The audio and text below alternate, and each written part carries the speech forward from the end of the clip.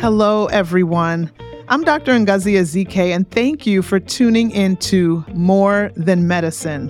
This podcast is about the fight for health equity and justice, how we need to work to not just heal wounds, but truly address the root causes of hurt and distress in our communities and our nation.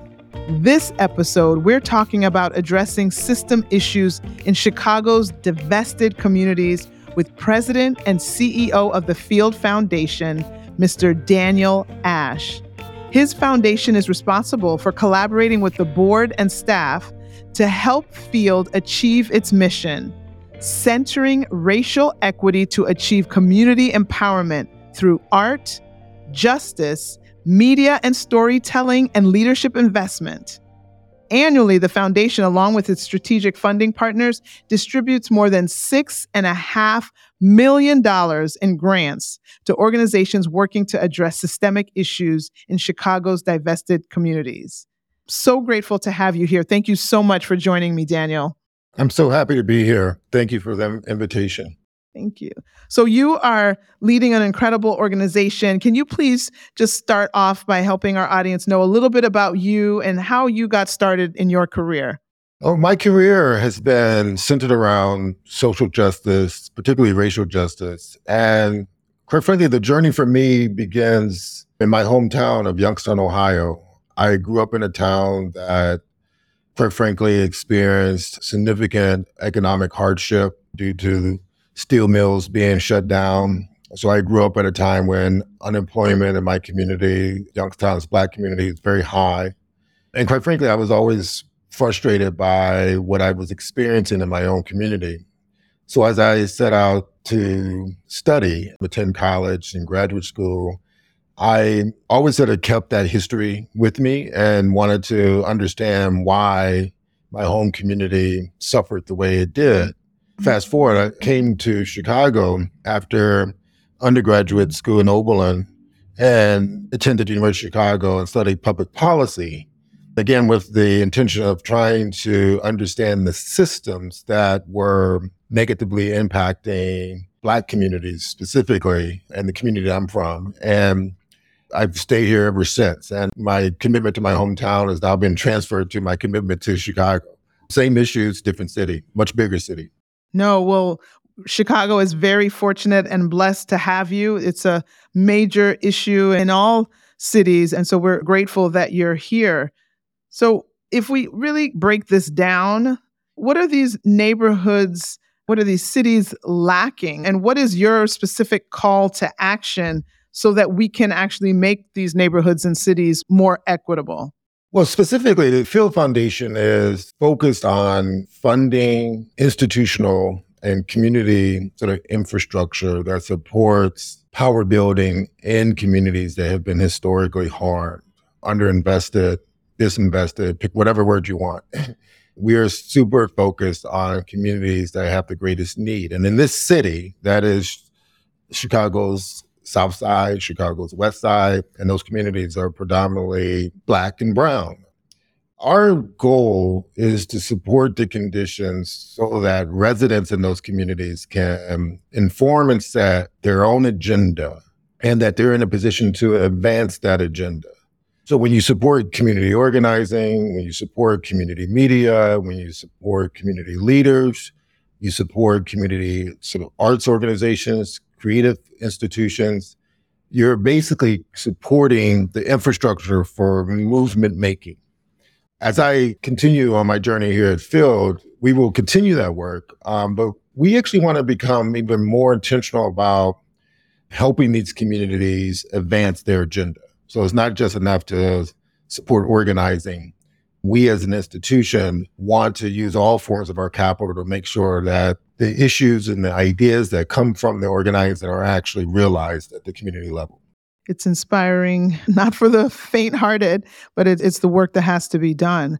Bringing this home to Sinai, Chicago, let's talk a little bit about how healthcare fits into this. How does a Sinai, Chicago, how do other health systems contribute and help impact this focus of the Field Foundation? Well, let me acknowledge this. I'm a former board member of Mount Sinai, and I totally understand the importance of healthcare in communities that have the greatest need.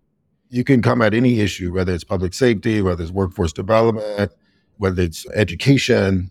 If a community is not healthy, the residents of that community are unable to fully realize the opportunities that may be available, assuming those opportunities are available. So I see our work as absolutely parallel, if you will, to the work of Mount Sinai. One thing that I've noticed when I spent my first year, and I just marked my first year anniversary here at Field, I spent most of my first year listening to community members. I'm asking, like, what should we be doing more of? What are the issues that are most pressing for you? And time again, access to healthcare, this is no surprise, was a leading issue. Again, this goes back, Doctor, to this point that I made earlier. Oftentimes when people fund community organizing, they think just about community activism, right? So they think about big ideas like defund the police, the abolitionist movement. And I'm not making a critique on those movements, but what you hear from community members are usually much more practical, tangible needs. We want our schools to be better. We want to be able to pay our medical bills. We want access to jobs. So as I continue my journey, while I want to be in that intellectual space and continue to drive public discourse in the right direction, I also want to make sure that as a leader in philanthropy, we're partnering with communities to deliver on what they need most right now. And if we do that, my assumption is that we create the conditions for the movement, for system change to fully take root. Sometimes I feel that my colleagues, we talk about system reform and it becomes a very intellectual sort of discussion. And the people who are actually being harmed or suffering or in need, they're talking about practical things. And I firmly believe that we need to do both. We need to transform systems. But first and foremost, we need to meet the immediate needs. And that's where institutions like Sinai and other safety net hospitals come in. You're seeing everything on the front line, and philanthropy of all forms should make itself available to support the infrastructure that you're leading. No, I appreciate it. I mean, what I heard was basically like, we can all talk the talk, but we got to be ready to really walk the walk and have those practical, tangible, like boots on the ground solutions to some of these really harrowing issues.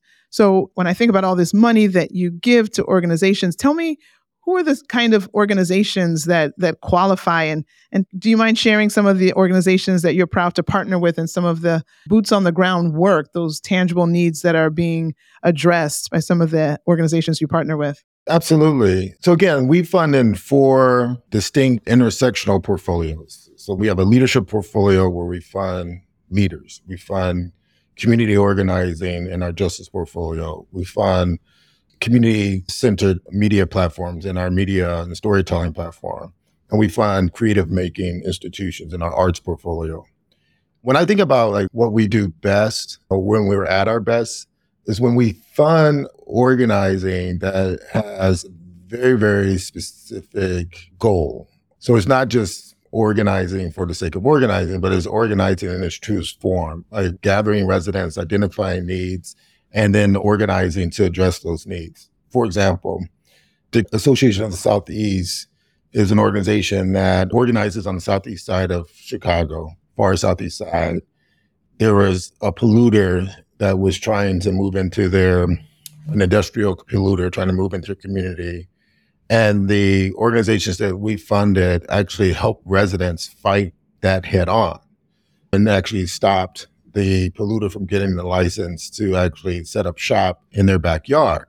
What's even more equally important, I should say, to that defensive posture that the organizing took is that the same institution is providing the type of network and navigation to other resources, right? So during the pandemic, for example, the organizing institutions were the same institutions that were standing up mutual aid networks and programs. They were the same organizations that were working with both public and private organizations to make sure that folks had access to emergency assistance, whether it's cash payments or access to other supports. So again, the organizations that we fund, we call them organizing, and that's what they do. But many of them, when they're at their best, are anchor institutions that have significant amount of trust built with the community that they're serving. And in most cases, the people who lead these organizations are from the community. So that's one example of how we show up and support that infrastructure.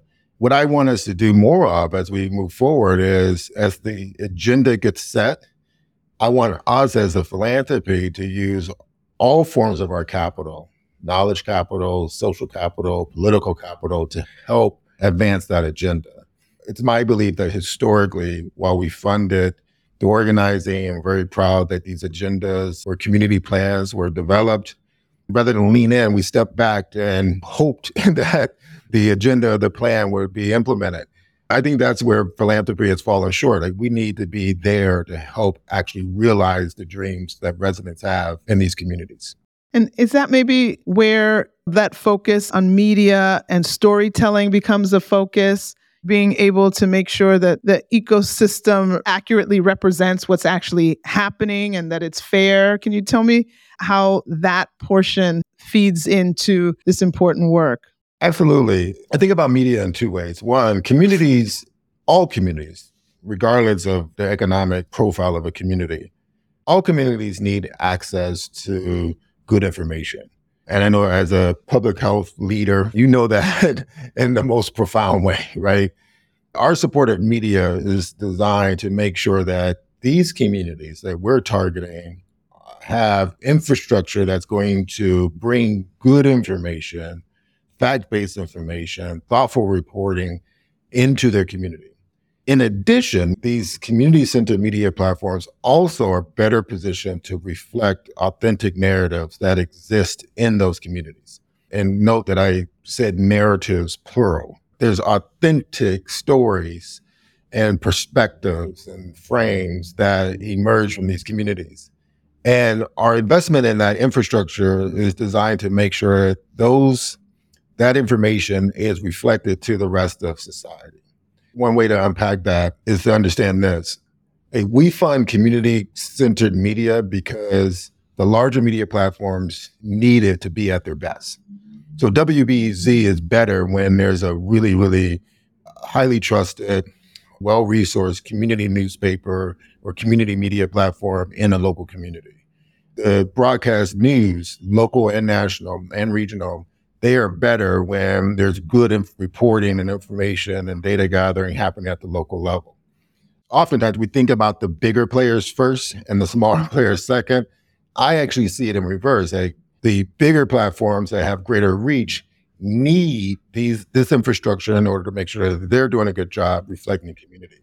So our bias is to focus our investment at the community level when it comes to media, because we want the agenda setting to be informed by good information. And when the agendas that come from communities are set, we want to make sure that they're accurately and authentically and consistently reflected in larger media platforms. No, that's really powerful. And I really appreciate that, the understanding that you're helping to create this very important bi-directional flow of information. You want to make sure that the good information comes in, and then at the same time that those authentic stories and narratives are pushed out. That is so key. That is so key that both parts are happening. So as you think about some of the great work that you have been able to support, what are the kinds of stories that you have seen told that maybe wouldn't have been told if not for that kind of infrastructure that you are helping to build? Well, there's so many. I'm trying to think what would be a great example. I'll use one that I know will resonate with you and where your career has been recently. We fund consistently from the time they launched the tribe.com, media platform created by two Black women from Chicago, sort of rooted in Chicago. One's a filmmaker, one's a journalist. And they've created infrastructure to authentically reflect Black Chicago. They're committed to serving this very specific community. During the pandemic, there was a lot of reporting about parties that were thrown during the early days of the pandemic. And the initial framing of those parties was that there's just a bunch of reckless Black youth disregarding messages that they were receiving from leaders like yourselves and your peers. The tribe and its team, they dug into the stories and they were able to determine that, and I'm oversimplifying here, but that quite frankly, the folks didn't have access to the information that was being delivered through other channels. And they weren't just ignoring public health messages, that they truly were sort of outside those information ecosystems that we tend to rely on when it comes to delivering information. I use that example because if they had not been present and had the capacity to do the second day, third day story, the public's perception, broadly speaking, would have just been anchored to that idea that, in this case, young adults, Black youth, were just, like, quite frankly, being antisocial in their behavior, anti-system, recklessly. And it was much more complicated and nuanced.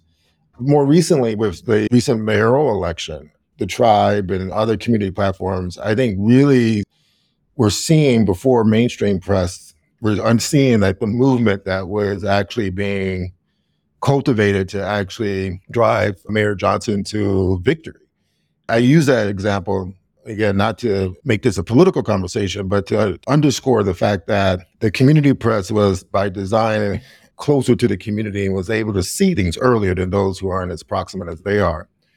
Again, the examples here illustrate the point that I would say news gathering and reporting is best when the folks in the newsroom have a deep understanding of the community that they're covering. And I would also add another point that's equally important. There has to be a deep understanding of, like, a mutual trust with the reporters or the documenters, like, in community. And so places like the tribe, and again, there are many others, they spend a lot of time developing and fostering that trust with the community because they're seen as part of the community. I mean, and again, their work dates back to a long tradition in Black and BIPOC communities. When I think about Chicago's history with the Chicago Defender, community center press, going back to a platform like that one, the Defender always developed a high level of trust because the reporters were seen as reporters, but they were seen as reporters who were going to not only do good reporting, but be fair and be trustworthy. No, I think there's so much wisdom in that because, as people will always say, there are always at least two sides to a story. And so without being able to get the richness to see these other sides, another quote that I thought about as you were saying this was the author Chinua Achebe, who said that until the lions have their own historians, the history of the hunt will always glorify the hunter, right? Exactly. And so you just have to have representation to make sure you're gathering all of the story. So that's brilliant. And unfortunately, even in modern times, to this day, we don't have representation, adequate BIPOC, particularly for Black community and brown communities. We don't have adequate representation in newsrooms. And that creates the challenge that you see in, quite frankly, how we report on issues, be it public safety, be it the pandemic, be it healthcare broadly or school reform broadly. Those issues don't get adequately covered and reported because in many cases, the reporters don't have authentic and long-lasting connection to those communities. And again, I think a more inclusive newsrooms actually makes the entire newsroom stronger, not just for Black and brown communities, but for all communities. Yeah, no, for sure. And then I really want to talk about some of the specific goals that are top of mind when we think about what you're doing with the Leaders for a New Chicago Award or the Field Foundation Grant Fellowship. Who are we thinking about for that, and what are we trying to achieve there? Well, our leadership program, which is a wonderful partnership we have with the MacArthur Foundation, is designed to do exactly what the name implies. Is we want to support those leaders who are shaping Chicago's future. We call the program Leaders for a New Chicago. And sometimes when people hear or see that the title of the program, they think new leaders for Chicago. So they think the program is designed to support young, emerging leaders. The program actually is designed to support the network of leaders, both young and older, or as they say, more seasoned leaders, who are working to shape this city's future. Our bias with the program is to lift up those leaders that are working at the community level. And in some cases, tirelessly, year after year, without much recognition. And so we offer support to them, no strings attached, $25,000 awards. That's matched by a $25,000 award to their host organization. And the point is to, A, acknowledge their work, right? Acknowledge them, see them, and make sure that we lift up their stories. Two, we want to make sure that they have access to resources to, quite frankly, do whatever they need to do to take care of themselves and stay connected to the work. Oftentimes, when I think about some of the more grand programs, be it MacArthur's Fellows Program, commonly known as the sort of Genius Grant, we wait until someone sort of has these big innovative moments and we acknowledge it. And again, those programs are important.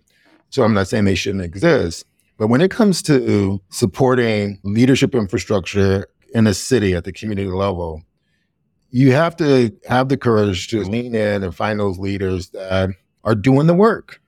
And then as a philanthropy, use our position, our power to make sure that these leaders are connected to one another. One of, I think, our most pressing challenges as a city is that too many of our leaders, again, motivated in the right way, passionate about their work, passionate about their communities, but oftentimes they don't have the relationships with other leaders in other communities. So as we identify with our community partners, these leaders, we're very intentional about creating opportunities for these communities, the leaders to be connected to one another, bridging communities. And our hope that over time that this network of leaders will take the responsibility of building bonds of trust, bonds of affection, so that as community challenges emerge, or more broadly, challenges emerge that confront the entire city, we're better positioned to work with one another to meet and solve for those challenges.